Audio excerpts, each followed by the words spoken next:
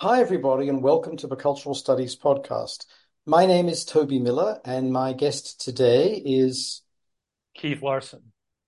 Keith, a friend, a good, close friend, although a recent friend. It's wonderful to see you, and I'm excited to be chatting. My top of the line question to you is, what are the things that are preoccupying you, dynamizing you, interesting you, worrying you right now? Well, there's many things that fall into all of those categories. I think one thing that has preoccupied me since we first met last year is just why science communication has been such a failure to mobilize, kind of evidence-based decision making in our society that's making a meaningful difference as it relates to environmental and climate change. And so that has taken me down this kind of rabbit hole of trying to understand not the motivations of policymakers or the public per se, but the motivation of the people who've been doing the science for the better part of the last 100+ years. And I think that's been really fascinating to think about the role of science fiction, for example, in shaping the ideas that, say, mid 20th century scientists had in terms of whether they should be concerned about their discoveries. Clearly climate change was real, adding carbon dioxide in the atmosphere was potentially troubling, but they weren't raising any red flags despite what they said. And I wonder, could that be because they read Asimov? And could that be because they, for example, were basically getting to do their science on the back of all that technology, that kit that was left over after the Second World War that allowed scientists to explore and probe our oceans and our ice sheets and our planet in new ways that basically might have shaped maybe a technotopian idea in their head that technology will simply save us from ourselves. And I think there's good evidence to support that. So that's one thing. And that's a pretty big thing. You mentioned Isaac Asimov, who, of course, was a science fiction writer and scientist who wrote over 100 books of different kinds, but perhaps the most famous is I, Robot. And Yes. obviously, much of what goes on in robotics derives from science fiction. And similarly, of course, satellites were first thought of by Arthur C. Clarke, a science fiction writer, amongst other things, with Yes. his bevy of young followers in Sri Lanka.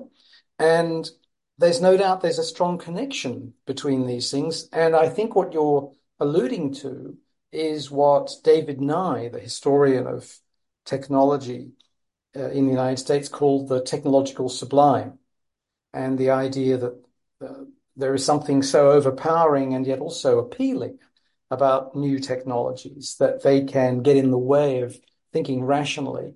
And Robert J. Oppenheimer, when he was giving evidence in order to try to keep his Atomic Energy Commission entry status, called the technically sweet, when he was explaining how it could be that so many leftist atomic physicists were prepared to suspend their political beliefs in the interest of Yes. the Manhattan Project, because they wanted to see whether these toys that the US military had suddenly given them would actually work. Exactly. Exactly. That's so fascinating. And I think that there was this real, whether it be Arthur C. Clarke, whether it be Asimov, they couldn't help but be inspired by the moment in time where they were. The idea that, the atomic age, the ability to see underwater with radar, the way to with sonar, I should say, to see up, across, the landscape across the seascape or the landscape or the airscape at night when it's dark or in storms with radar. How could that not inspire them to come up with these ideas, whether it be about robotics or satellites, those kind of things? These were things that, kind of were logical connections to, what was happening. And of course, it's a positive feedback, I would guess, that the scientists that were creating these technologies were also reading these short stories, which were kind of the short kind of novels that were written at the time, while they were at work, while they were trying to, solve big problems. This would have been their escapism I mean, at least that's a reasonable hypothesis because they didn't have Netflix. It's hard to believe, Keith, but there was a time when you and I didn't have Netflix. Well, I think that is the curious thing that I find challenging with my children is that think about this. When we were young, if we were watching a show, we were largely watching it, say, on prime time. So take a TV show that people in the United States would be familiar with, like MASH, that was a serial show that showed up one day per week in the evening. If you missed an episode, you had to wait for reruns to come out, and sometimes reruns would take years. But when I'm preparing dinner and my kids have finished their homework and they're sitting there watching something on Netflix, and I'll say, no, it's time to come dinner, turn it off. They can't imagine why I'm demanding that they divorce themselves from this digital box, that despite the fact that right after dinner, they could literally go turn it back on and start where they left off. So I'm not have missed anything. Yeah. They've missed nothing. There's no, there's nothing at stake. I mean, what happens if a show, you miss an episode when we were kids, and then the show gets canceled and maybe reruns don't get picked up? In theory, you will never see that And again. you'll never know what happened to character Z or Y. Exactly. Now, Exactly. Keith, What a tragedy. to quiet, to give people a wee bit of context. So you're an evolutionary ecologist and you're a science communicator. And I'm speaking to you, I'm in Madrid, but you're in northern Sweden. Yeah, I'm in Umeå, Sweden. Oh, you're in Umeå, right? Yeah. Which is Next actually week I'll be in Abisko, which is even more northern. and Abisko is where you run a big center. Could you tell us a bit about the center's work? Well, in 2013, I moved to Abisko to be the director of the Climate Impacts Research Center. And so that is basically a center, not in a physical sense, but in the sense of a group of researchers that work in a physical place year after year, primarily looking at the impacts of climate change. Now, when we talk about the impacts of climate change, for the non-scientists in the room, they think, oh, so they're trying to understand how climate change affects people. And no, that's not true. We're interested in how climate change affects ecosystem processes, and then how that might relate to climate change in the future. So, for example, we have added a massive amount of carbon dioxide to the atmosphere, and that increases the heat trapping capacity of our atmosphere, which warms our planet. In the high latitudes, in a place like Abisko in the Arctic, we have permafrost, which is permanently frozen soil. That permanently frozen soil contains a lot of organic carbon. And as long as it stays frozen, it's kind of like coal. If you don't burn it, the coal stays underground. So as long as that permafrost stays frozen, the carbon isn't mobilized. But as we warm our planet, the Arctic warms, the permafrost thaws, then you get this increase in organisms, those things that you don't see, the microbes, the fungi, the bacteria, all those things. What do they do in the soil? Well, their job in the soil is to basically decompose things. And organic material is what they decompose. And since soil is, partly organic carbon, they break that carbon down. And what happens? Some of that carbon winds up in the atmosphere as carbon dioxide in the atmosphere, or methane in the atmosphere, increasing the amount. So then a big question could be that as we warm the planet, do we create these self-reinforcing feedbacks so that even if we were to stop burning fossil fuels tomorrow, have we put so much carbon dioxide in the atmosphere?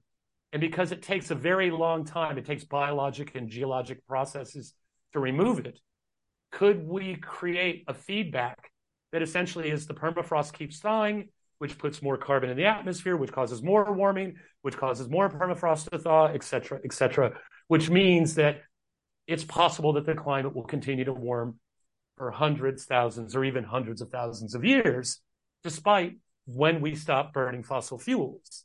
And that's a really interesting question. And of course, that's just one question that we can answer out of many different ecosystem processes that exist in the Arctic. I mean, lakes store carbon in the sediment at the bottom of those lakes.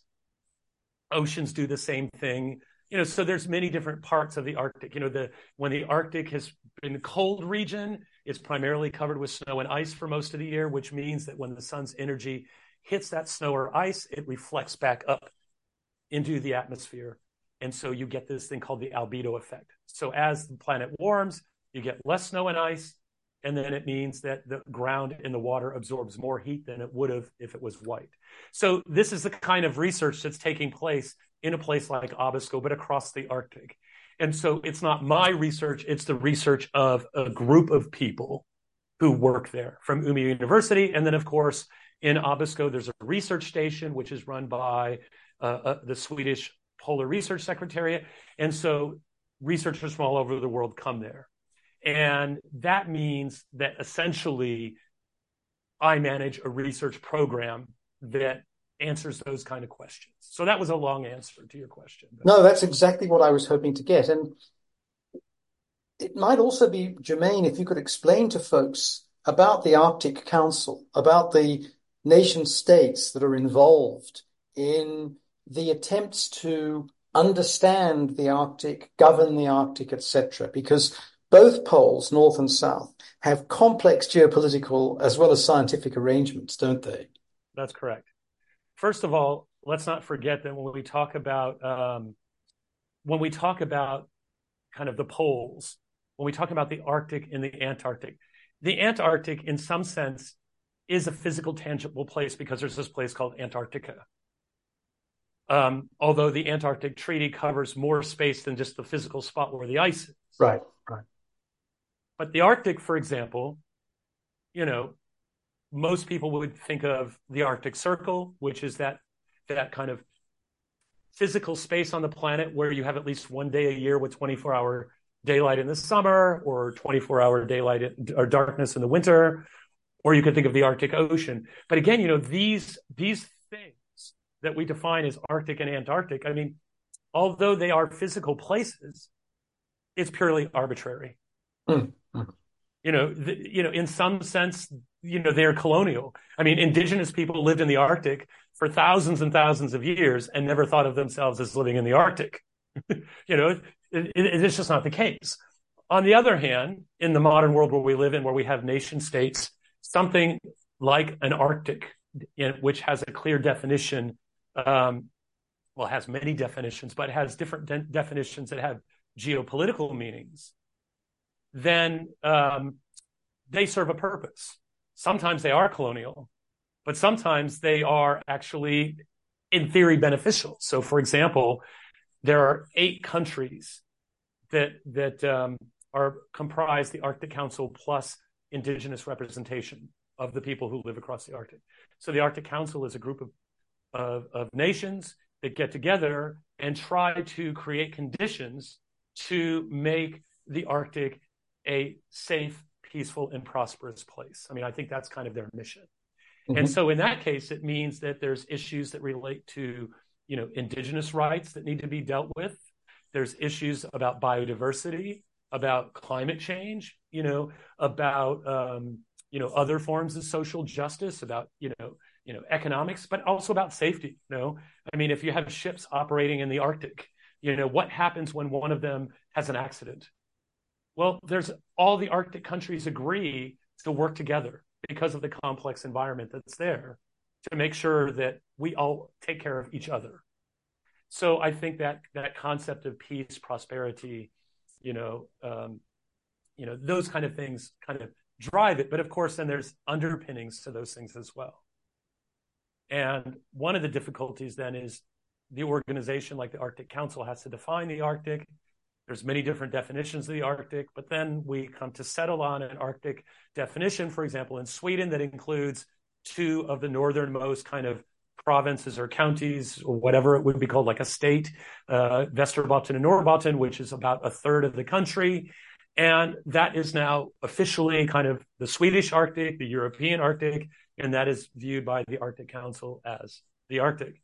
And so that means then, for example, when an organization, whether it be a research council or whether it be the European Union, the European Commission, put out, for for example, funding calls or to kind of deal with, for example, things like the green transition, or to deal with climate change or to deal with social justice issues. They can use the definition of the Arctic as an arbitrary boundary to say this is where that work will take place. So I mentioned quite a few different things in there, but maybe some of that helps to answer your question. No, that's very helpful. And of course, during the Cold War, from the end of the Second World War to the end of the 1980s, beginning of the 1990s, there was a history of cooperation of a certain sort across those barriers of the so-called Iron Curtain of the so-called free world amongst scientists as well as poets and musicians and so on, wasn't there? And now, needless to say, we're in another moment that's quite complicated in this, given that Sweden, where you're located, is seeking to join NATO, and Russia is not very keen on countries that are members of NATO, and members of NATO are not very keen on Russia. So it's a complex time all round in terms of collaboration and cooperation when it comes to a multitude of topics and places, not least the Arctic. Yeah. I think that one of the things that is quite difficult for many scientists to kind of reconcile is that, of course, if you go to an international scientific conference and there's Russian scientists or Soviet scientists, and there would have been American scientists, British, Swedish scientists, of course, it's possible that some of them were spies. But that generally wasn't a factor that limited the possibility of collaboration or information sharing. Yeah. I mean, there might have been geopolitical, national interests that prohibited something like technology transfer or something like that. But by and large, it was an environment where people felt comfortable to discuss the science. And, over drinks, maybe people talked about politics, but that was behind closed doors. And that was between individuals and, weren't necessarily reflecting, a position about the state or a position from the state. And so I think that many scientists today don't really understand why this is different. I mean, there have been numerous wars since the creation of the Soviet Union. There's been numerous wars since the dissolution of the Soviet Union.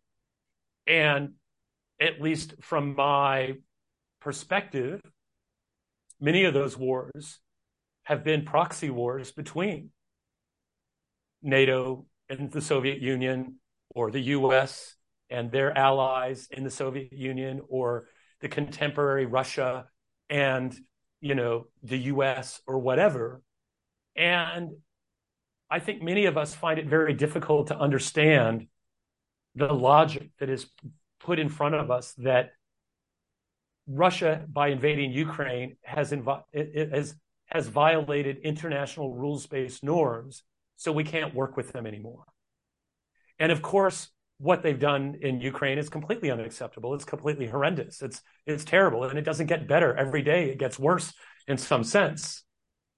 On the other hand, wasn't the invasion of Iraq by the United States and Britain under false pretenses of weapons of mass destruction, wasn't that a violation of international rules-based norms? Overthrowing Gaddafi in Libya, wasn't that some kind of international violation? I mean, if you can argue that those aren't violations, then I would argue then that we need to redefine what are international rules-based norms. So I think, that's the dilemma that we have when it comes to this issue, because how can you do science about the Arctic? And how can you understand our Earth's climate system without understanding what's happening in the Arctic? And how can you understand what's happening in the Arctic if you exclude 50% of the science? It doesn't work. Absolutely. This is a very, very, very serious problem. No doubt about it. And I do wish people would cast themselves back to the Cold War and the possibility of these collaborations, because spies are everywhere. For Anyway, sure. they're all through academia.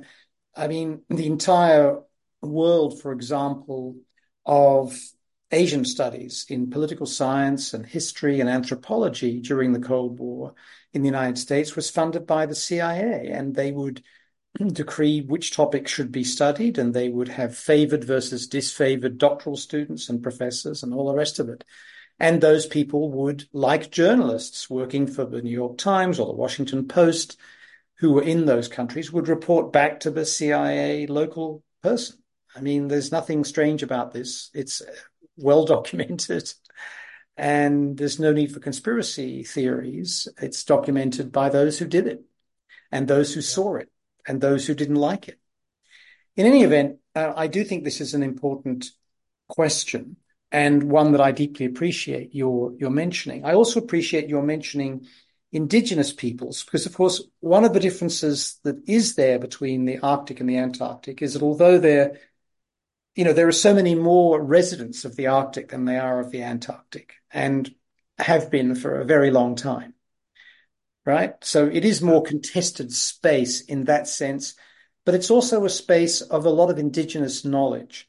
And I wonder if there's anything in indigenous cosmologies, observations, understandings that's relevant to the kind of work you're trying to do in terms of either um, adaptive life or science communication.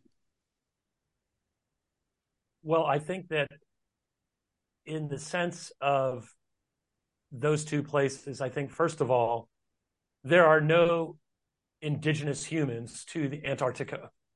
There are penguins, there are other things that are indigenous there, but there are no people. The reason why Antarctica may be a contested space is for different reasons than the Arctic.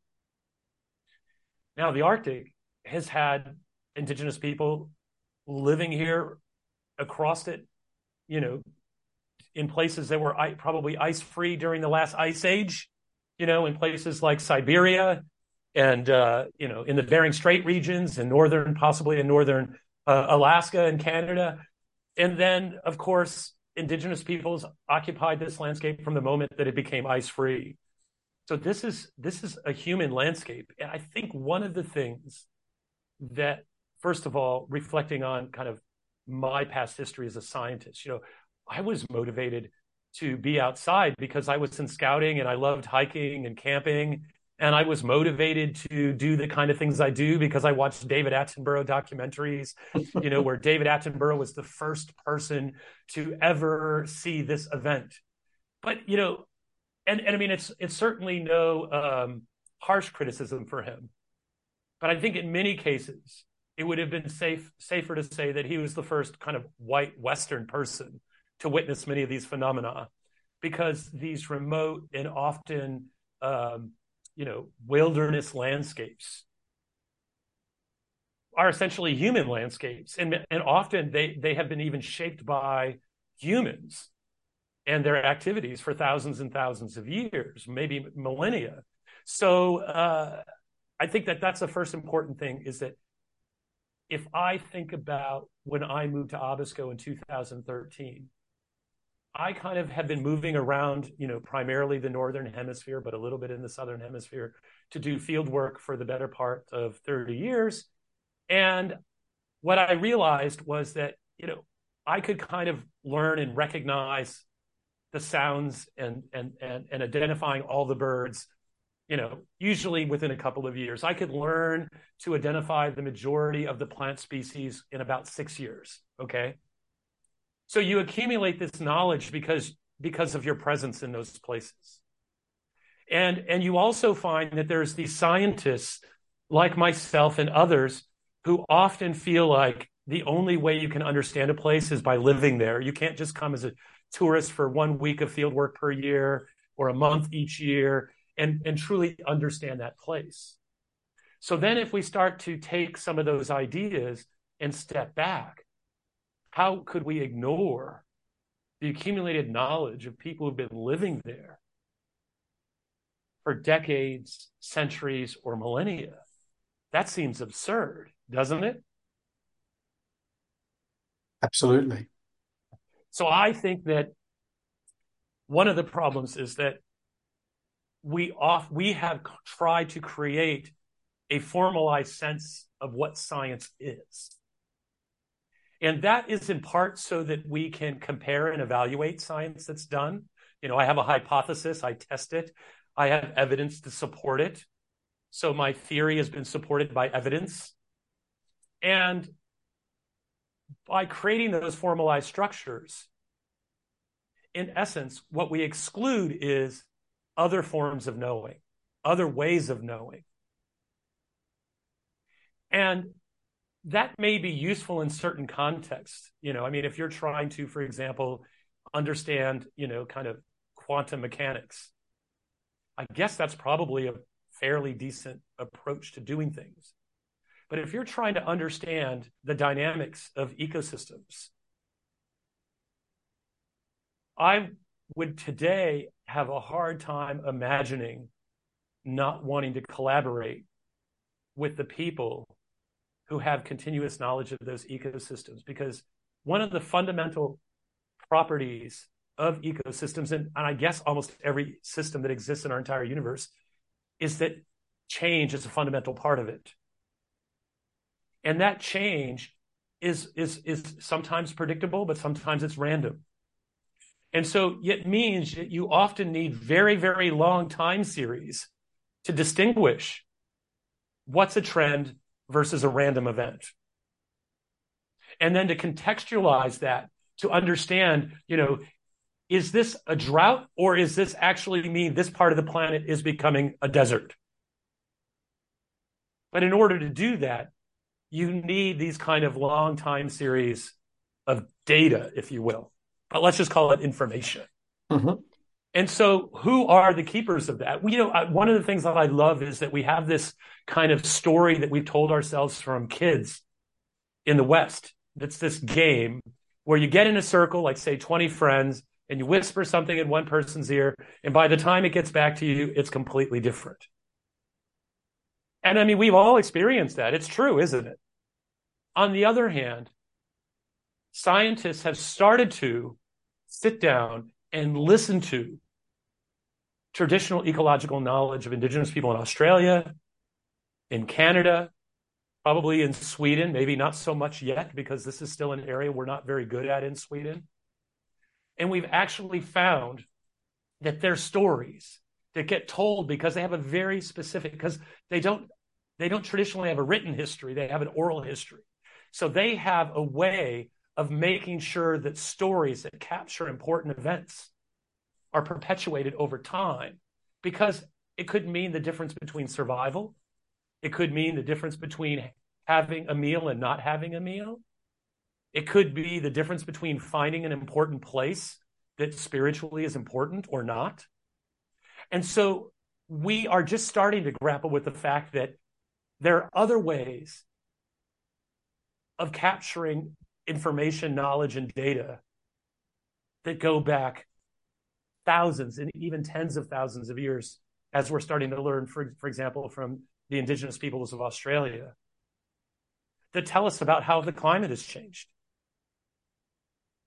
And that, to me, suggests that we have to have a fundamental rethink about how we engage with indigenous people and how we value their livelihoods.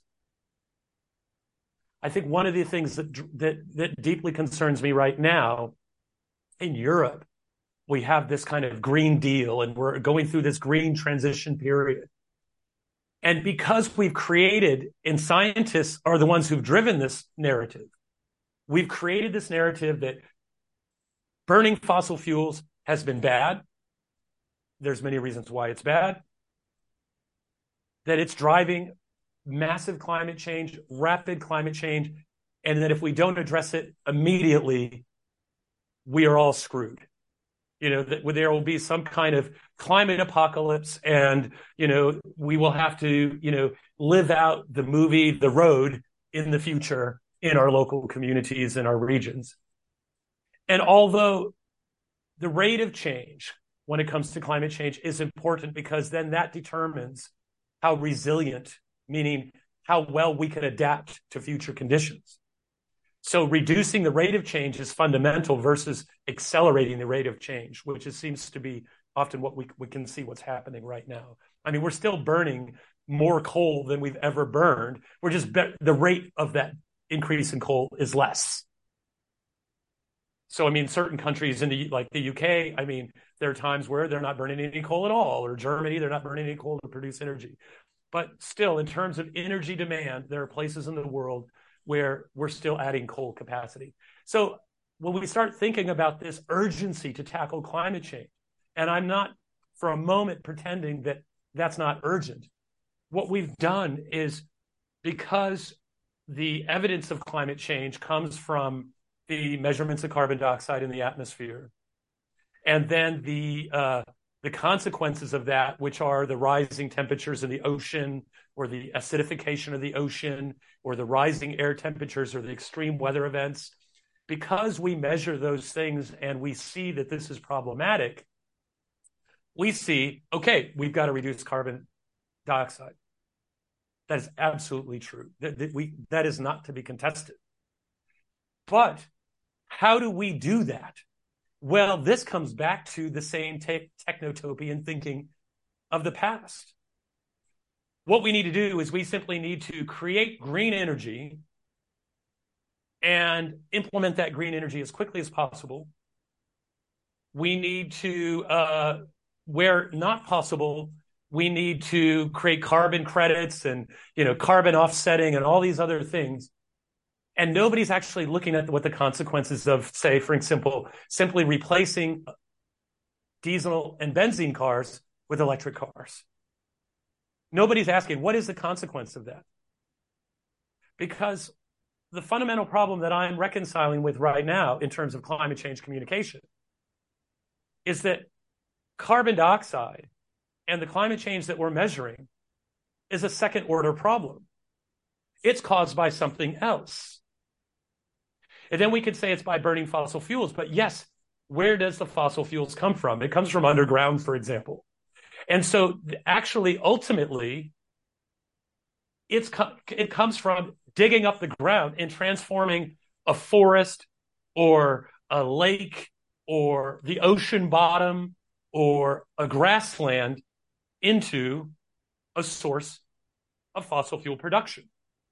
And in the process of doing that, we build all this infrastructure that transforms that land, what then means that we have reduced the possibilities of that land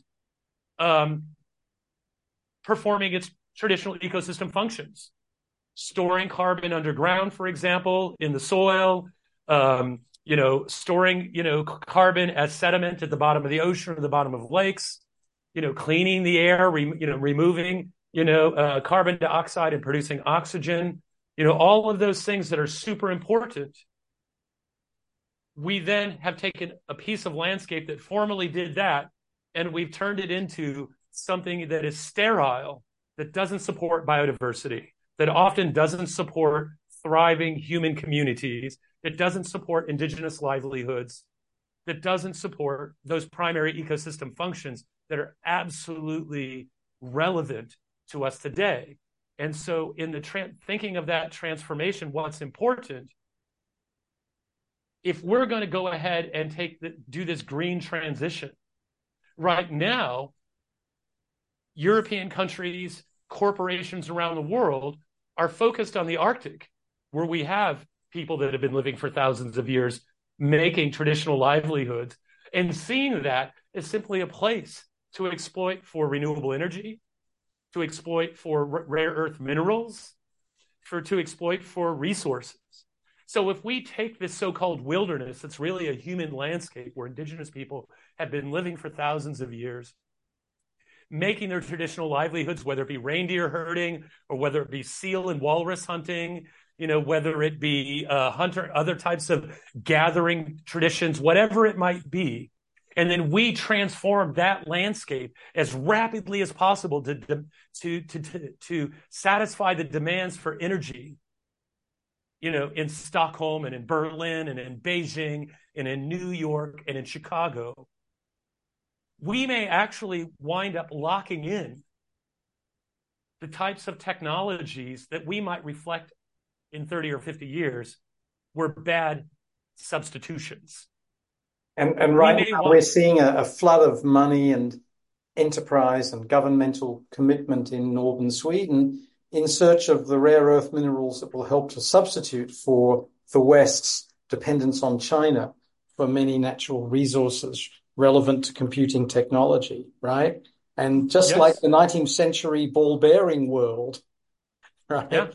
This is a new wealth source for Sweden. And of course, it comes at tremendous cost when it comes to the impact on the natural world. Well, this is the revelation I had a few years ago. And let me just say that I can take no credit for the ideas that I'm sharing with you. These are all just things that have come together through my experiences with my research friends, the people that I find interesting, whether it be through listening to podcasts, reading books, reading magazines, hanging out with my indigenous friends and eating reindeer meat, with them, sitting around the dinner table and having interesting conversation. So maybe what I do is I kind of package these ideas to create a narrative for you right now, but I can take no credit for the originality of any of those individual ideas. But what I came to realize a few years ago is that in a warming planet, where right now we're mostly investing in the idea that there will be technologies to protect ourselves from the changes that we are creating, which is really a fantasy. I mean, carbon capture. We will never be able to capture as much carbon as we're putting out on an annual basis. And what we've already put in the atmosphere since 1990 or since the beginning of the Industrial Revolution, we'll never be able to capture that within any reasonable cost. So either everybody in society will agree to be taxed in some way to pay for all of our past misdeeds, which would be, trillions and trillions, to take carbon out of the atmosphere. That what are you going to do? Like make bubble machines so we can have sparkling water in our kitchen? I mean, right now, with the exception of some experimental things, you're not taking the carbon out of the atmosphere with these giant fan machines in Iceland, and then out of the other end of the tailpipe comes an iPhone, or comes a hammer, or comes a West African dinner at my London restaurant that just got a Michelin star. That's not how it works, right? So what happens with that carbon when you take it out? Well, you can put it underground, of course, but again, you haven't made a product with it.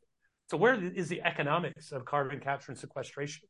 I mean, right now, the only economics of carbon capture is to capture carbon from, for example, North Sea oil drilling platforms, and then using that carbon to pump it back into the wells to create more pressure to force more oil and gas out of the ground. So that's not really that's not really benefiting anybody.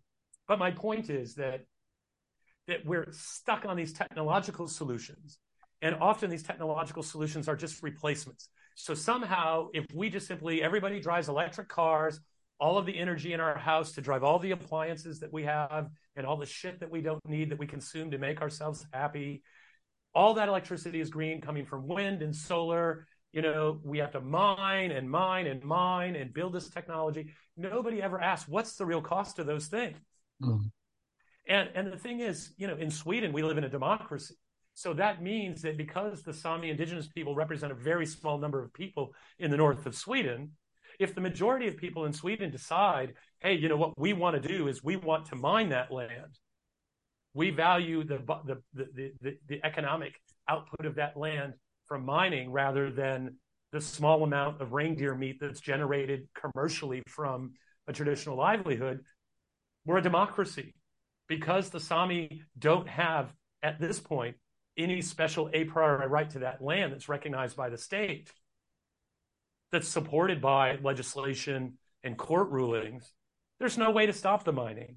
There's no way to stop the habitat fragmentation to build 100,000, 500,000 wind turbines that will be needed to create the hydrogen to produce the green steel in Sweden. So I'm very much interested in thinking about how can we create social simulations for different outcomes in terms of a green transition? Could we have a green transition where the outcome is actually social justice versus one that is simply about the economics and the short-term national interests of a handful of people? And what would that Okay, look like? I've got two more questions for you, Yeah. and then I'd like to throw it over to you to add to or subtract from anything we've said. Does that sound okay? Yes. So my first question is this. Before we started recording, you told me that since our last conversation, you'd gone through a real transformation in terms of your thinking about science communication. Could you tell us about where you were and where you are now on that thorny topic? Well, let me just say, in terms of science communication, I'm only talking about climate science. Hmm. Although obviously, you could see that as analogous to kind of the problems we had with vaccines during COVID, during the pandemic, et cetera. And, or, kind of in the past, maybe with tobacco and things like that. But I really saw that climate change was this thing we had to tackle. And so there needed to be a process of figuring out, how do we create a sense of urgency? How do we get people to understand risk? Because ultimately, what I realized is that when you look at IPCC reports, there's thousands and thousands of pages of synthesized scientific evidence,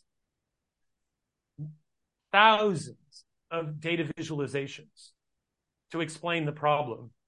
And yet at the same time, we're not really pushing the needle anywhere. All we're simply doing is potentially creating a situation where we, all use bamboo toothbrushes and drive electric cars and sing kumbaya and say problem solved.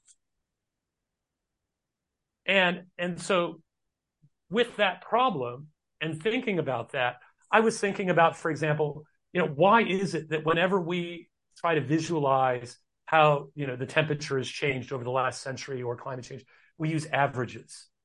So the average surface temperature now is, arguably about 1.5 degrees warmer than the beginning of the Industrial Revolution. And then everybody's like, okay, 1.5 degrees, that doesn't sound like much. I experience more than a couple degrees of temperature change during the day. So 1.5, why is that important? And of course, it is important.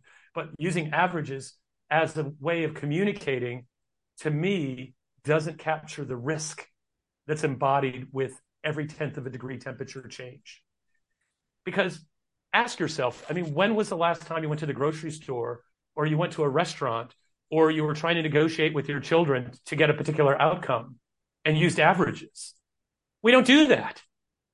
I mean, nobody goes to IKEA and then looks at the 15 different, light fixtures on the shelf there and then takes the average price and then says, you know what, I'm going to go one kroner or euro higher or 1 kroner or euro lower in terms of which one I choose, simply because I want the one that I think is better in quality or I want the one that's a better price. I mean, that's not how we function. You go and you look at the one that you think is the prettiest, or you read the energy efficiency statistics and go, oh, this one is a F, not a G. I'm going to buy the F instead of the G because that's better, even though you don't even know what that means. So I think that, we have not figured out how to communicate science in terms of creating a real evidence-based approach to policy making, to corporate decisions that affect their profits and shareholder outcomes. We haven't done that. There are probably some areas that does exist, but when it comes to climate change, protecting biodiversity, protecting human rights, I mean, I just don't see it. Convince me that I'm wrong. But where the transformation has come is not in that. That was just part of that kind of linear road, of giving hundreds of climate change talks over the year and trying to understand why I made no difference at all. Mm. Despite the fact that people would come up to me and say, oh, you gave a great talk about climate change. It was the best one I ever heard. And then I'm thinking, well, what does that mean? Because like in 2 hours, you're going to be with your friends, having a beer, watching Netflix. It doesn't really feel like a crisis, does it? But my real transformation has come with recognizing that climate change, driven by, for example, CO2 production or other greenhouse gas production, is a second order effect. That if we actually want to create a sustainable and just world, we actually have to think about how we use land. Because the land is and the ocean and the lakes and the rivers but we have how we use the physical space on this planet, because ultimately that is what creates the opportunities for life. And if we just simply say, well, here's a big part of the planet, and we screwed it up through the fossil fuel revolution, now there's the green revolution, we're going to go to the new part of the planet that has been less impacted. What is going to be the outcome? That's my revelation. And of course, maybe that doesn't sound like a revelation to most, but I mean, I think that's absolutely real. So if you think about, if you're a property developer, should you be able to develop property in a, say, regular, say an apparently functioning forest on the edge of town? Should you be able to clear that to build 500 apartments or to build a factory or to build a school? Or should you have to look internally within the physical footprint of that city or municipality to a place that's maybe being disused or underutilized? Should you be encouraged through zoning regulations to shift inward? Could the market actually give you carbon credits for using a building that's already been built, that's already been carbon taken from somewhere else to build it, instead of giving you carbon credits for clearing a forest, building an apartment block, and then planting trees somewhere else on the planet that are eucalyptus that aren't even native to that place? Beautifully put, sir. And my last question before handing over to you, Professor Keith, is I'm a new doctoral student. I'm concerned about climate change. I've got a background in the humanities or the soft, in inverted commas, social sciences. I come to you and say, I want to do my PhD and I wanted to focus on these questions of climate change. How are you going to help that person learn the science, which may be something that's quite foreign to them? Well, I would say that, first of all, there's not a lot of evidence that all of the science that we've been doing to date to understand the impacts of climate change is important. Now, that's a pretty radical thing to say. But I would argue that if we're using taxpayers' money to go out there to address climate change and do research about it, but then actually it's not having an impact on policymakers in corporations in their decision making, the science may be interesting and it may have the potential of being important, but clearly it's not. So where do we go from there?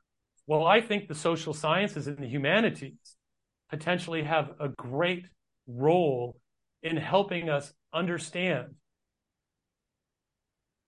the psychology of how human beings make decisions, the psychology about how we evaluate risk. I would say that it's maybe less about the person from social sciences and humanities to understand all the nuance of the climate change science per se. It's more about them helping the climate scientists understand the human ecosystems and the human constructed places where we negotiate these things, whether they're political, whether they're corporate, economic, whether social, so that we can start reframing not just how we communicate, but maybe even the type of data we collect and how we do the science. And that brings us back to traditional ecological knowledge. It may be that scientists, climate scientists, ecologists, evolutionary ecologists, biogeochemists, glaciologists, by collaborating with indigenous communities and saying, hey, we are concerned about this problem, and sitting down at the table with these communities and then co-creating new research questions. Maybe those research questions will be more relevant and will be more easy for society to act on. And it's not, of course, just indigenous communities, it's all of our communities. I mean, if we sit down in the community in Stockholm or in Madrid with the people there and understand what are the needs of their lives on a daily basis, what is the apparently to them arbitrary decision to cut pesticide use by 50%, Mm. to demand that people can no longer drive cars in their cities, to demand that people who rely on cars because they don't have access to public transportation somehow magically start riding a bike. How can that understanding shape the types of research questions we ask in the future? And then, because that would shape the research questions, it would mean that that research would be more interdisciplinary, meaning, say, political scientists or historians working with climate scientists or environmental scientists. And it could mean doing transdisciplinary research, which extends interdisciplinary research to the communities, where you work with the municipalities, where you work with service organizations, work with community groups, where you work with indigenous groups, where you work with companies to develop new research questions and to solve those problems. That is the future of science, in my opinion. And I think wonderful to talk about this collaborative spirit, because although science is highly competitive, one of the consequences of bench science and other norms is that at least there is always collaboration. You have a very extensive and a very distinguished publication record, dozens, if not hundreds of articles. And most of them are written with 3 or 4 other authors. And that's not unusual in science. Whereas for people, particularly in the humanities and in many areas of the social sciences, that's not the norm. And I do think there's something there about bringing together people's different strengths and weaknesses for open discussion is incredibly powerful. So, Prof. Larson, to conclude, just want to, as I said, hand over to you for a moment to see whether there are things that you think we need to know that we haven't already learnt from you today.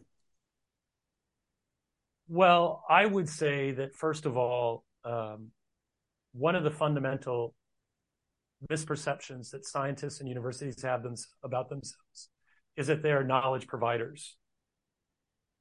We are information providers. Knowledge is a process. It's a philosophical construct, right? Knowledge is a process of assimilating information to form ideas and opinions, that is informed by information. And so I would like to recognize that if we want to shape how the world works, interprets, and experiences itself, then we have to step out of the idea that we are creating knowledge, but we are contributing to the knowledge landscape. That it's individuals, it's communities, it's groups of people that create knowledge based on their lived experiences. And sometimes that lived experience includes encountering data, encounters, scientific papers or ideas that come from science. So I think that's a very important point to bring up, because that also means that there's just different ways of knowing, and acknowledging that there are traditional knowledge systems that come from indigenous people or local people who've been living in places for hundreds of thousands of years that have meaningful contributions. And then one of the other things that I thought was very interesting recently, meaning last May, is I was at this conference with a bunch of Arctic institutions talking about how we collaborate and all that. And it was kind of right after this whole storm of ChatGPT just started.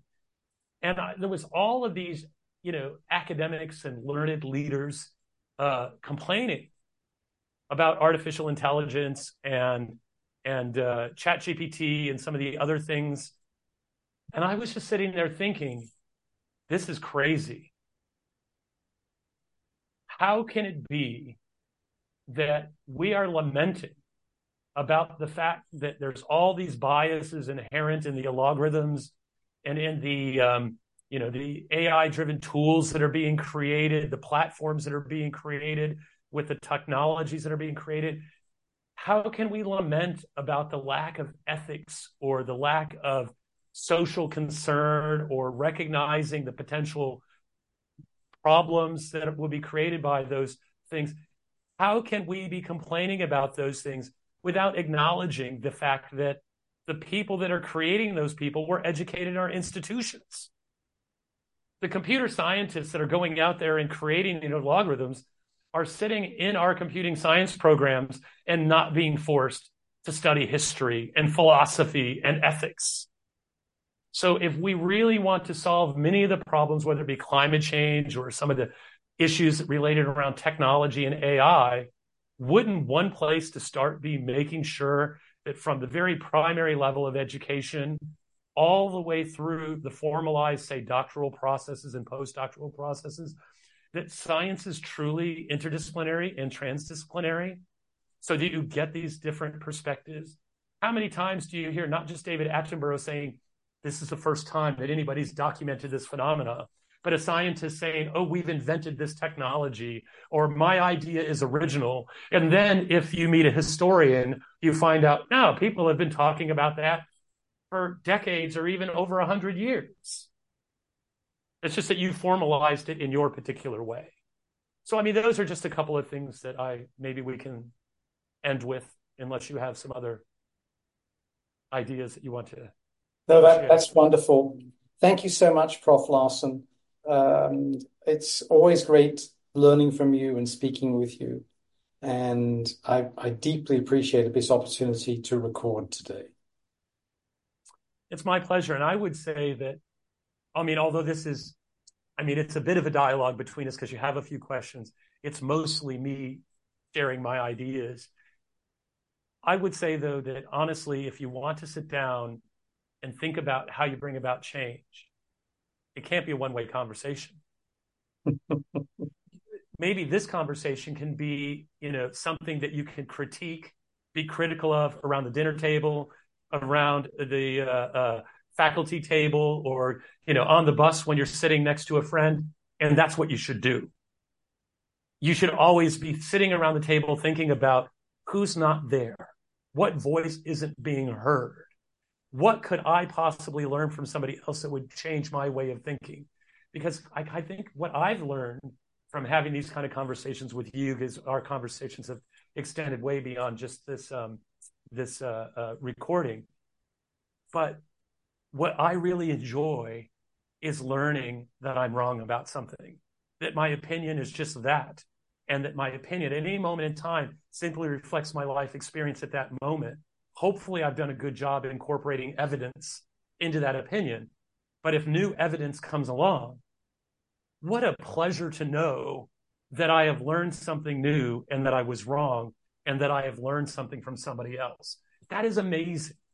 And if we can all start to move ourselves a little bit in that direction and learn from the people who already think that way in practice, then I think that, we don't have to worry about the climate apocalypse. Beautifully put. Thanks again, Keith.